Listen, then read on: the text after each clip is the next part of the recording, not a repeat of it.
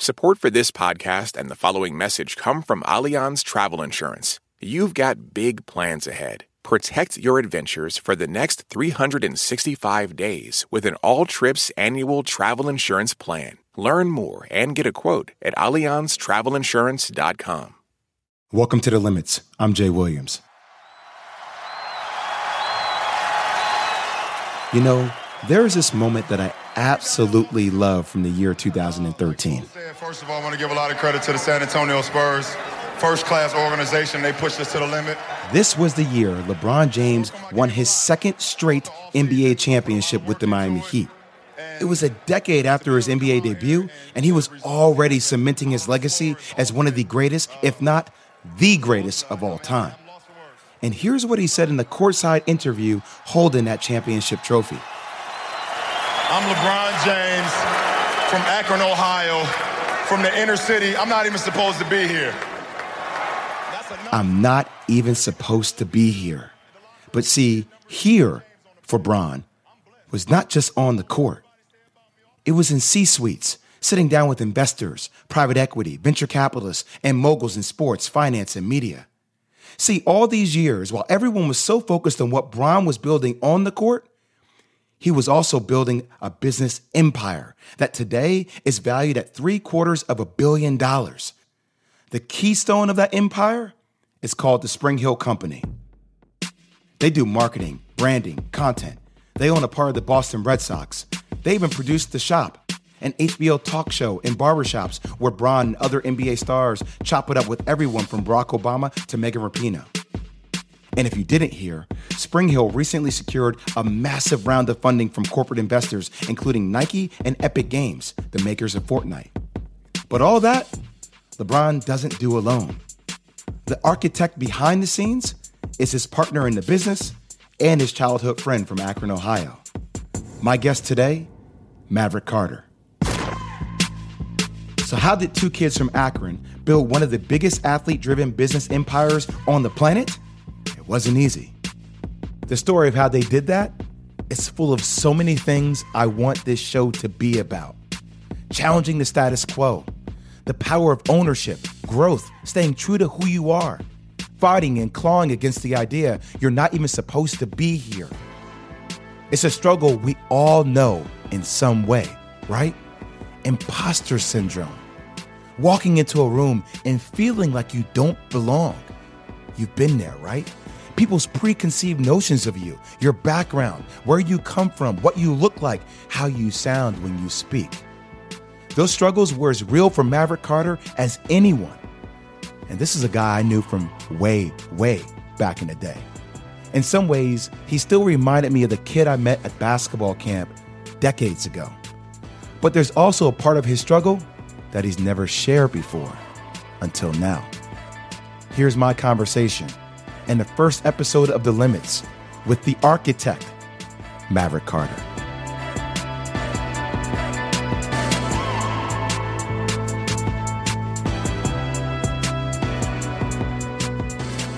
Thank you for doing this, man. Thank you for having me. I appreciate it. Congrats on the show. I love when we become very corporate with each other. It's like, congrats on the show. And I would tell you that if we were at a bar having a drink, like, just congrats on the show. It's amazing. It's been a dream come true for me, frankly, man. You know, let's actually go back to when we were both kids, because it was like yesterday, you and I were at 5-star camp playing on the same team. I'm dating myself 25 plus years ago. If I would have told you then that you would be the architect for one of the biggest, most powerful athlete-driven businesses in the world, what would you have said? Oh, man, you're taking me back. Yeah, you're making me think about, to your point, I was 16, so you and I were probably both 16. You might be just a year ahead of me. I was 15. I was a year younger than you, yeah. You're a year younger, yeah. Man, that was a long time ago. And people don't know this, but I got a Division I basketball scholarship, and I was not good enough to play Division I. But Matt, what are you talking about? Stop. I'm not going to let you do that to yourself. You had game, man. That week at camp, you were serving me up, and I was just finishing it. I was just finishing the breakfast. But you were doing the hard work. You were so fucking good. But if you had told me that then, I would have not even understood what that meant or thought that was possible, or, I didn't even know what it meant to work in sports other than be an athlete or an athletic trainer then. I knew what a trainer did. So I would have been like, what are you talking about? What does even an athlete business mean? So when I was able to understand that and learn it, that kind of changed my perspective, which was many years after that. When was that? And how did that moment come about? It was when I was 19 years old. I met a gentleman named Maverick, who still works at Nike to this day, who I met, and he is an African-American man who worked in sports marketing at Nike, and I had no idea what that meant. And I was having dinner with him in Chicago and got introduced to him because he was coming to Akron, obviously, to see LeBron. By that time, LeBron was, a 17-year-old best high school basketball player in the country. And he got introduced to me, and I just asked him a lot of questions. And I started to understand that, whoa, there is this other business that kind of, is around sports. So meaning when I was a kid, I thought, Michael Jordan, I love Jordans and I love the commercials, but you could have told me Michael Jordan made the commercial, right? But he's a big part of it, but there's a whole team. So I started to understand that and learn that. And that's when I first was like, whoa, this is what I want to do. It's fascinating hearing you say that, because I remember my sophomore year in college, there were so many people on my doorstep, Mav, so many people through childhood relationships, through random relationships that all wanted to be in business with me. And it had me scared as hell because I didn't know how to navigate nor vet who was the most competent, right? I knew I wanted to make money, sure. but I didn't know who I wanted to put in a position of power. And how did you navigate the sensitivity of that relationship with Bron and his family to be in that position to start to architect what the future of your business looked like? That's a great question, because much like many young athletes and basketball players, which I happen to be around and you were one, at first when he first came out, his agent was basically chosen by his mom. And then 2 years in, when he decided to move on from his agent and asked me to leave Nike, I was working at Nike, and come back and work with him, and come back meaning leave Nike and move back to Ohio, where he was playing, obviously, for the Cavs, and work with him. He arrived at that decision and then said, yeah, I'm making this decision. And he was like, it's time, I love my mom, but I got to make this decision for myself. Well, the truth is, I've never really talked about this, but his mom called me furious.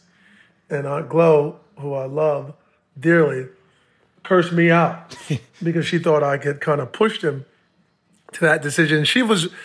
And then her next point was, basically, you two idiots don't know what the hell you're doing. You're not ready for this. She didn't call us idiots. I'm being a little facetious, but just that you guys aren't ready. He was probably 20 at the time, and I was 22. What did we know? We had no experience. And she thought I had pushed him to the decision, and I kind of talked her down. But then I kind of talked her through what we were thinking. And the truth was, to your point, our thought was, we understand who we are and where we want to go and what we want to be and how we want the world to see us. But we definitely going to hire some experts. And that's what I explained to her, a lawyer, an accountant. But the vision and the creative is going to be, and how we map who we want to be and what we're going to do is going to be up to us. But the experts we're going to bring in to do their job. And so she got comfortable with that. But it definitely was a point where she was a little pissed off. Oh, I can see that. I mean, have you ever had a conversation with Bron about how he got to the point? Because for a 20-year-old to do that with everything that came along with it for him, Mav, I mean, being on the cover of Sports Illustrated, being called the chosen one, having a Nike deal right out of high school. What was the vision initially for you guys?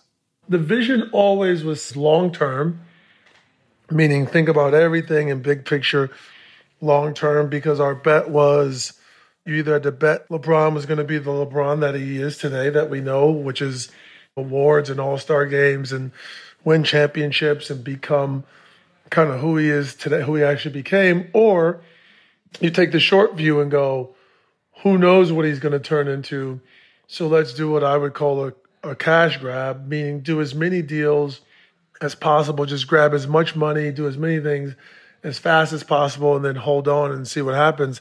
And our bet was that he was going to be the LeBron he is today. As far as I'm just talking as far as a basketball player, right? Because everything else we had to figure out. But if he's going to be that as a basketball player, then it's a long view of like, how do we get to a place where we own things, build things, create value in enterprise, but also be able to decide if we want to, how and when we want to capture that value was always the kind of the long-term mission. So I guess this is where stereotypes come into play, because it's something that my parents and I talked about being a young black athlete. You talked about it when you first came out or later in life? Exactly. Because, we hired a black agent in Bill Duffy who represented us.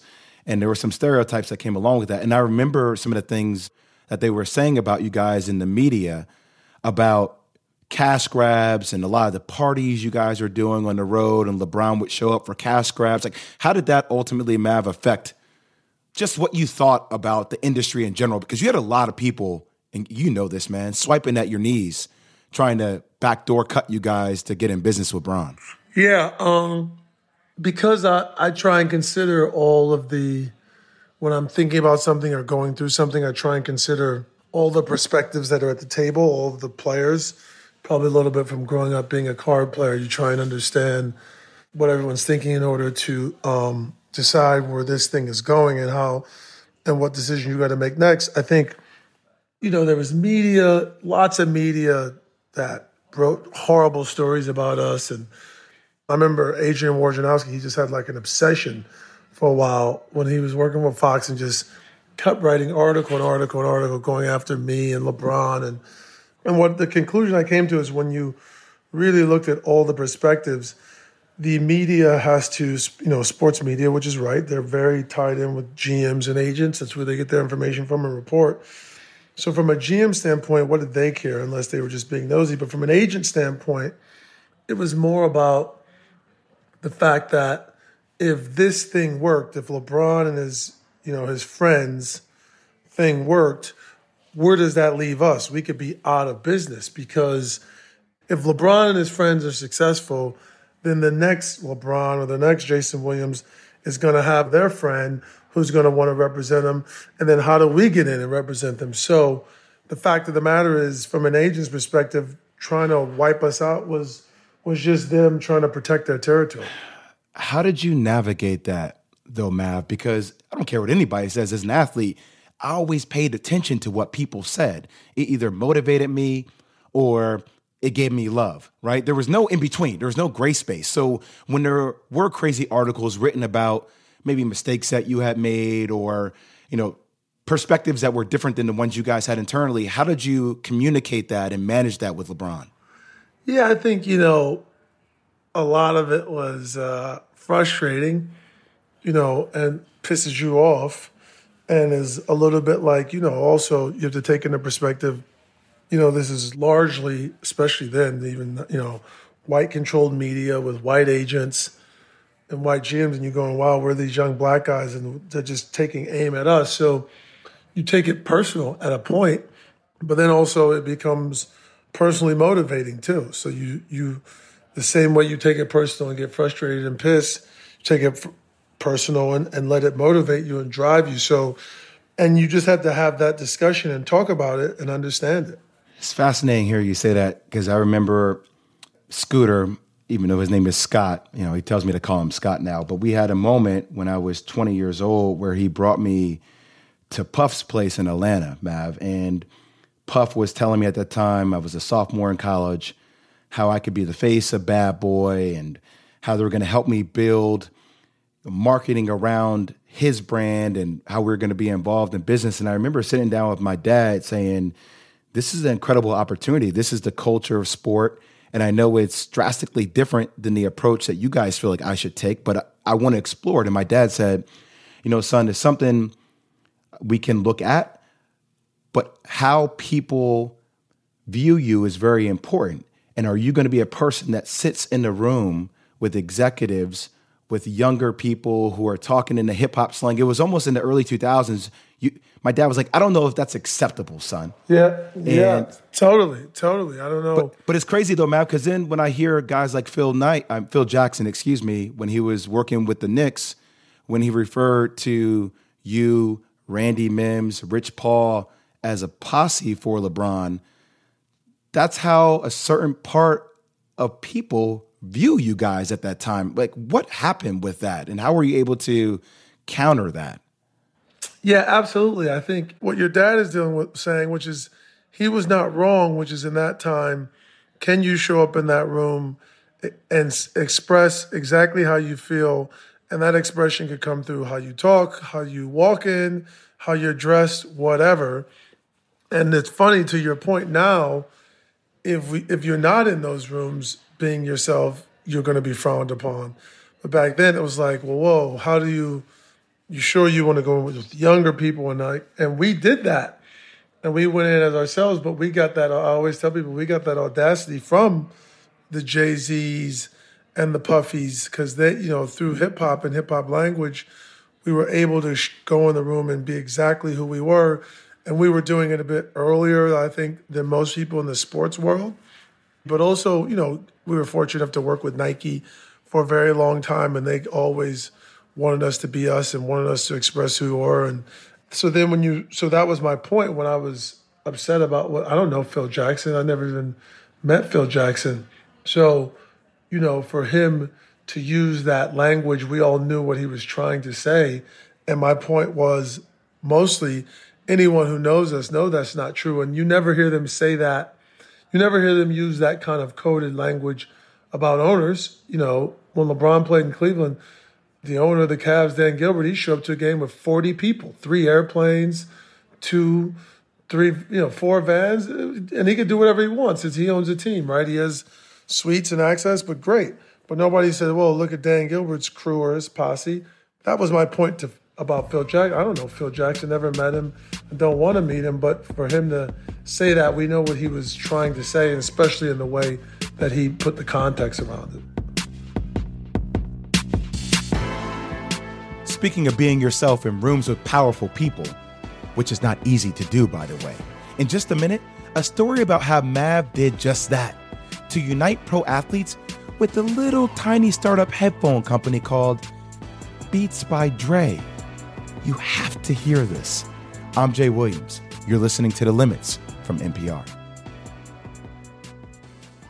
This message comes from NPR sponsor Progressive Insurance, where drivers who save by switching save nearly $750 on average. Get your quote at Progressive.com and see if you could save. Progressive Casualty Insurance Company and Affiliates. National average 12-month savings of $744 by new customers surveyed who saved with Progressive between June 2022 and May 2023. Potential savings will vary. Support for NPR and the following message come from Betterment, an automated investing and savings app. CEO Sarah Levy shares why accessibility is central to Betterment's mission. The real innovation for Betterment was taking a set of tools that were used by the ultra-wealthy and making them accessible to the average investor. And that includes tax strategies, that includes dollar cost averaging. These are all sort of tricks of the trade. Learn more about automated investing technology at Betterment.com. Investing involves risk. Performance is not guaranteed. This message comes from NPR sponsor Progressive, and it's Name Your Price tool. Say how much you want to pay for car insurance, and they'll show coverage options within your budget. Visit Progressive.com. Progressive Casualty Insurance Company and Affiliates. Price and coverage match limited by state law. This message comes from NPR sponsor Bluehost. Try Bluehost Cloud, the hosting plan made for WordPress creators by WordPress experts. With 100% uptime, fast load times, and 24/7 support, your sites can handle high traffic spikes. Visit Bluehost.com. Support for NPR and the following message come from Bombas. Bombas makes absurdly soft socks, underwear, and T-shirts. And for every item you purchase, Bombas donates another to someone facing homelessness. Get 20% off your first purchase at bombas.com/NPR and use code NPR. Last year, over 20,000 people joined the Body Electric study to change their sedentary, screen-filled lives. And guess what? We saw amazing effects. Now you can try NPR's Body Electric Challenge yourself. Listen to updated and new episodes wherever you get your podcasts. Hey, before we get back to the show, I have a secret for you. There's so much more to hear from me and my guests, stuff you won't hear anywhere else. So for bonus content, a sponsor-free version of the podcast, and more, subscribe to The Limits Plus. You'll be supporting the show and NPR. And each week, you'll get bonus episodes made especially for just you, the subscribers. But you gotta subscribe. Do that at plus.npr.org/thelimits. That link is in our episode description as well. To all the people in the back, here you go. Write it down. plus.npr.org/thelimits. So it's 2008. Maverick Carter is sitting in a meeting in LA with legendary music executive and mogul Jimmy Iovine, the founder of Interscope Records. Iovine is just starting up a business with Dr. Dre, and they want to make headphones that deliver studio quality sound. Of course, you know the name of the business and the headphones, Beats by Dre. Today, athletes in every major sport walk off buses and into stadiums wearing these headphones. Apple acquired the company in 2014 for $3 billion. But long before that, Maverick Carter had a wild idea for Jimmy Iovine. He said to Jimmy, "Listen, I know your headphones aren't even out yet, but why don't you let me have a handful? I'll get LeBron James to give them to his teammates on the U.S. Olympic men's basketball team." That team, of course, was just about to leave for the 2008 Summer Olympics in China. And when they got off that plane in Beijing, yeah, they were all rocking Beats by Dre. Can you provide us context with how that all went down? Yeah, I mean, that was obviously Beats was the brainchild of Dr. Dre and Jimmy Iovine. And Jimmy and Dre were set out to disrupt the marketplace, and we were fortunate enough to know Jimmy. I had just started my relationship getting to know Jimmy. And again, he showed me the headphones, and I thought this was cool, and he talked me all through the kind of marketing and how he's going to bring them to market. And my first thought was, he's not thinking about sport. And I kind of explained to him why I thought sport was going to be very important to headphones. And it was right. He didn't think about sport, right? He was in the music business and running Interscope Records. But the brilliance of Jimmy is he understood that I had passion about what I was talking about. And he's like, well, show me. And so getting the headphones to LeBron to give them to the '08 Olympic team before they landed in Beijing was kind of my way of doing it. And I had this idea about marketing through the form of gift giving, and did it, saw how it took off. And Jimmy then offered myself and LeBron equity in the company. It was just starting. They hadn't even sold one pair of headphones yet, and kind of built a brand that was mostly, honestly, became about sport. And that was kind of the kicking off of it, and obviously ended with the exit to Apple, which was obviously a fantastic deal and a great partnership with Apple for sure. But that idea was another one about disruption also. Mav, what went through your mind that made you want equity more so than a traditional sponsorship deal? Great question. Well, I had started to understand and think about, as I said, if we think about long-term and patience and really building something and the value you get in that versus just taking cash, and you start to understand that owning a piece of an enterprise is much more valuable than cash, as long as that enterprise is growing and flourishing. And it is, because you have much more things you can do, because we all need a platform. So once you have an enterprise, like, Spring Hill has become my platform, right? So people get all caught up on the valuation of this or that, but it's the place I work at. It's the thing, NPR is now your platform, Jay. So we all need a platform that's much greater if you control a platform, right? If you really are in control of a platform versus just getting cash. And then secondly, you just think about from a pure tax standpoint, if you own assets and you sell them, you pay capital gains versus ordinary income against just getting cash payments. So it's just those two things were my main thought, what I was thinking. Is it something that you always felt you were supposed to be in these rooms, Mav? When I talked to Tim Cook, he gives me insight into what you guys are thinking. When I talk to some of the biggest people in media, in business, it's always centered around what's happening in the sports realm and what brands like the one you've been able to create with Spring Hill Entertainment, with Uninterrupted, what you guys are doing to constantly move the needle in that marketplace. Have you always felt like you belonged in those type of rooms? Yes, I do. Honestly, I've always felt like I belong, for sure. Even when I was still young and green, no, I am still learning. I pride myself on learning all the time. But because I'm willing to admit what I don't know and I'm clear on what I know, so I've always felt like I belong because I'm able to learn and listen. And what I do know is I know I can bring things to the table that will drive value. And I know where I need help and to be surrounded by great people. How the hell did you get the name Maverick? Can you just, it's something I've always wanted to ask you. I don't think I'm sitting here thinking all these questions I want to ask you. And I never asked you that, Mav.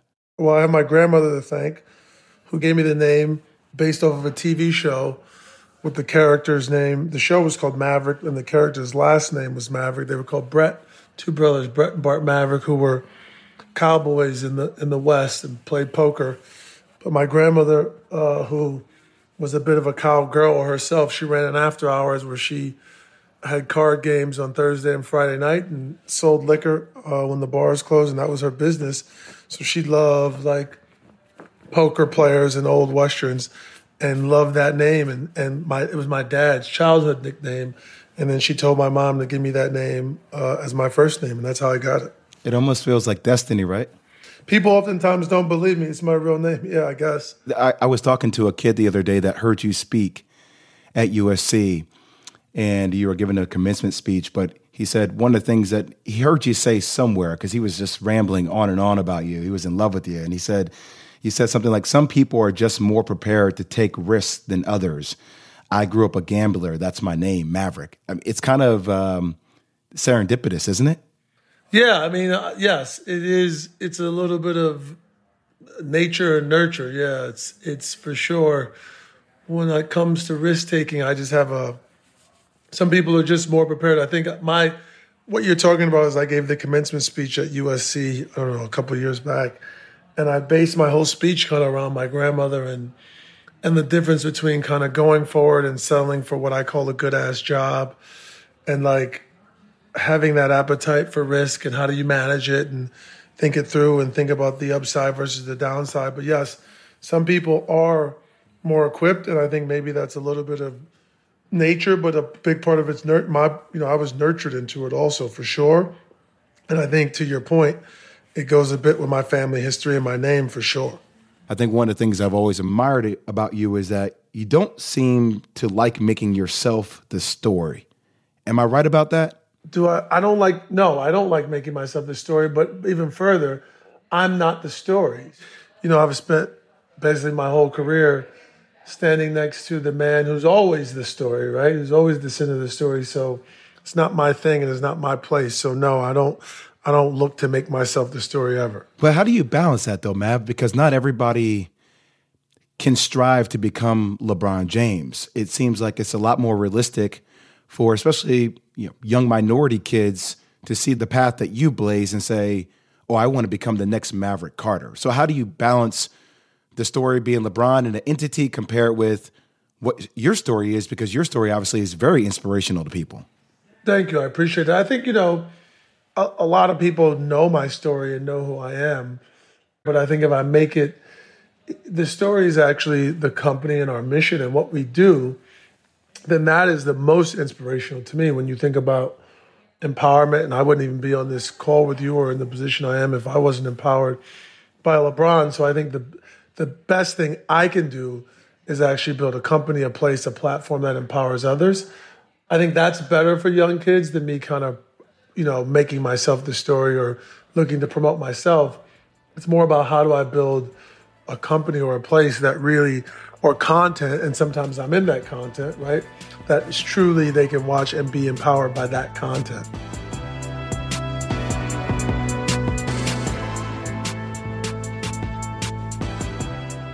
Empowering people is one thing, but as the saying goes, With great power comes, yeah, you know the rest. Coming up, Mav takes responsibility for one of the most controversial moments of LeBron James's career. An hour-long primetime TV special in 2010 known as The Decision, where LeBron announced his choice to leave his hometown in Cleveland and sign with the Miami Heat in free agency. Mav weighs in on that and on Bron's decision a few years later to go back to Cleveland. What he says about that, though, it'll shock you. I'm Jay Williams. We'll be right back.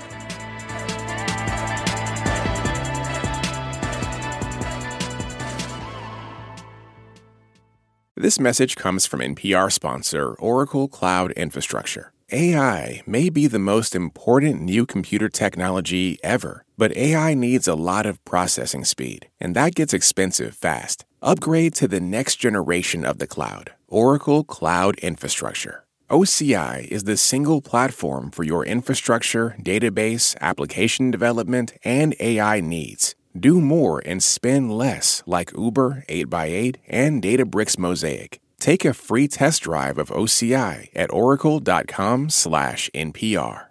This message comes from NPR sponsor E-Trade from Morgan Stanley. Take control of your financial future with E-Trade. No matter what kind of investor you are, their tools and resources can help you be ready for what's next. Now when you open an account, you can get up to $1,000 with a qualifying deposit. Terms apply. Learn more at etrade.com/NPR. Investing involves risks. Morgan Stanley Smith Barney, LLC. Member SIPC. E-Trade is a business of Morgan Stanley. Humans are kind of overrated. Over on Shortwave, a science podcast, we're only kind of kidding. We're bringing you the wondrous world of animal science to your daily life. From queer animal love stories to songbird memories, we're showing you how critter knowledge informs human science. Listen now to Shortwave, a podcast from NPR. So I remember being in the boardroom with you and LeBron and Rich Kleiman, who is the architect for Kevin Durant and Kevin Durant as well. And I was asking LeBron a question about how he manages his own brand. And I'll never forget this, Mav, because it's something I learned from you that day as I work with other athletes in the future of my own business. I said, so LeBron, how do you manage your brand? He said, well, Jay, I'm not really a brand. Nike's a brand. Louis Vuitton is a brand. And he talked about himself more as a human being. And as I'm listening to him talk, I remember looking at you and me thinking at that moment that Mav would probably answer that question differently, but you didn't interject yourself in the conversation. You just kind of laid out. And it was almost, to me, that was a great lesson, because there's not a need when you work with athletes who are so powerful to always inject yourself in the conversation. You have to let them breathe. You have to let them paint their own narrative, their own picture of how they see it in their mind. And you build your narrative intertwined with theirs.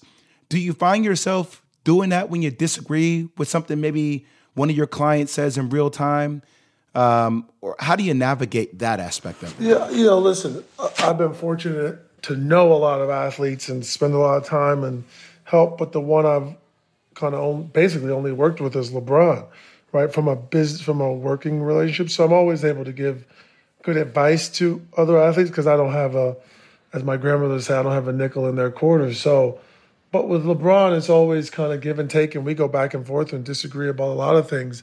And it's just a matter of respect, right? Like him respecting my understanding, my respecting of his understanding. And also, as you know, the saying in basketball, KYP, kind of knowing your personnel, knowing who you work with, what they're willing to do and not willing to do, and what they are good at and not good at. So I think that's how we get to a level of where we can really understand each other and have good discourse, because I believe in good discourse. I believe in diversity of thought and diversity of environment that you come from, because that leads to us not always agreeing, but as they say, iron sharpens iron. So you need that clashing of ideas and thoughts to get to something really amazing. Can you give me an example of good discourse between you two? Between LeBron and I? Yeah. I would say going back to Cleveland, I was against that. I didn't understand it. I didn't get it. But he was like, for a bunch of reasons, he really thought it was the right thing to do. And we went back and forth. And really, I think it, pushed him to really have to think about it. But he landed in a place where he went with what he thought was right. And he was right. I was wrong. He did it but he was doing it for the right reasons. And as he said, it was progress over pride. So he got to a place where he wanted to do it, and I understood it, though I didn't agree at the end, but it worked out. Why? Why didn't you agree with it? I just, I thought it was a bit of going backwards, but most importantly, I just thought, he was going back to help a man who had wrote a letter that was just so slanderous of him. It just and that was where he came up with the thing of yeah, but that's pride, and I'm in favor of progress over pride, so I'm going to choose progress. Wow, I never knew that. Mav, I have to ask you because obviously having my accident, I've had some investments that have fallen flat. What has been your biggest failure thus far? Or let me rephrase that. What has been your biggest moment of growth thus far in your career? I've had a lot of them where I learned things like, bigger isn't always better, and going wider too soon is a problem, and really understanding people's perspectives. I think I learned that that big lesson came through post the decision when LeBron decided to go to Miami, and we did the decision, and I just looked at everything that was going on and how he was being killed in the press, and public perception was so down on him. But that year, it was weird. That was the biggest year he had in jersey sales and sneaker sales. So it was you have to learn to separate the consumer perception from public perception, from press perception, because they're all very different. And what you realize is you have to pay attention to them all and be thoughtful with them all, but you can't think they all line up. So the 17-year-old kid in Houston, Texas, buying the jersey doesn't give a shit what the columnist in the New York Times is writing. You just have to be thoughtful. And I learned that, a decade ago, and that was a huge lesson for me for sure. Mav, I think it's safe to say you're a master operator, considering you just got $725 million for a Spring Hill deal with Nike, Redbird, and Fenway Sports Group. You guys own a piece of the Boston Red Sox. You're doing so much at only the age of 41 years old. What's the end game for Maverick Carter? That's a good question. By the way, I'm only 40. I just turned 40 last month. Literally 10 days ago. I am older than you. That's on me. Yeah, That's on I told you you're older than me. I knew you were older than me. You graduated in 99. I graduated 2000. All right, respect. I got you. I just like to make myself feel younger, Mav. That's all. Listen, it's your show. If you want to be younger, go ahead. No, I'm kidding. Whatever I got to do, man. Exactly. What's next? I mean, listen, I think we're just getting started. Our aspiration is to be the Disney for culture and do that through the lens and pull that thread of empowerment. As you said, we just got this infusion of capital. Plus, we have cash on the balance sheet to grow this company through all the organic growth that we're doing. We're looking at some M&A that I think shortly we'll be announcing some stuff. So I think we're going to keep doing that. I think, LeBron and I personally are going to keep, we do our personal investing stuff that we do. So we're going to keep looking for amazing investments. But I think ultimately, the work that he's doing at his foundation and through our company are really, truly trying to change kind of how young black kids like us kind of have to look forward to, and what they think about going forward is a big part of what we do, and it's kind of everything. And ultimately, that's kind of going to be, I would hope, the definition of what we end up doing and kind of what it is long-term for us that we leave behind. Mav, I can't tell you how much I appreciate you taking the time out of your crazy day to spend time with me. I think providing a platform for younger people to understand how to push themselves to the limit, to learn how to build hustle into an actual business and not cut corners. You've just given us a masterclass. So I wanted to say thank you for me and for all my listeners, man. And I have so much respect for you and everything that you've accomplished and that you're going to, brother. And I couldn't be happier for you, man. Thank you, Jay. Thank you for having me on the show, and congrats on the show again. So big shout out to Mav and his team for making this happen, and our team here at The Limits: Karen Kinney, Charlotte Riggi, Lena Sansgiri, Brent Bachman, Rachel Neal, Yolanda Segueni. Our executive producer is Anya Grumman. We're back next week. Stay tuned. I'm Jay Williams. This message comes from NPR sponsor Shopify, the global commerce platform that helps you sell and show up exactly the way you want to. Customize your online store to your style. Sign up for a $1 per month trial period at shopify.com/NPR. This message comes from NPR sponsor Capella University. With Capella's FlexPath learning format, you can earn your degree online at your own pace and get support from people who care about your success. Imagine your future differently at capella.edu. All that sitting and swiping, your body is adapting to your technology. Learn how and what you can do about it. I really felt like the cloud in my brain kind of dissipated. Once I started realizing what a difference these little breaks were making, there's no turning back for me. Take NPR's Body Electric Challenge. Listen to the series wherever you get your podcasts.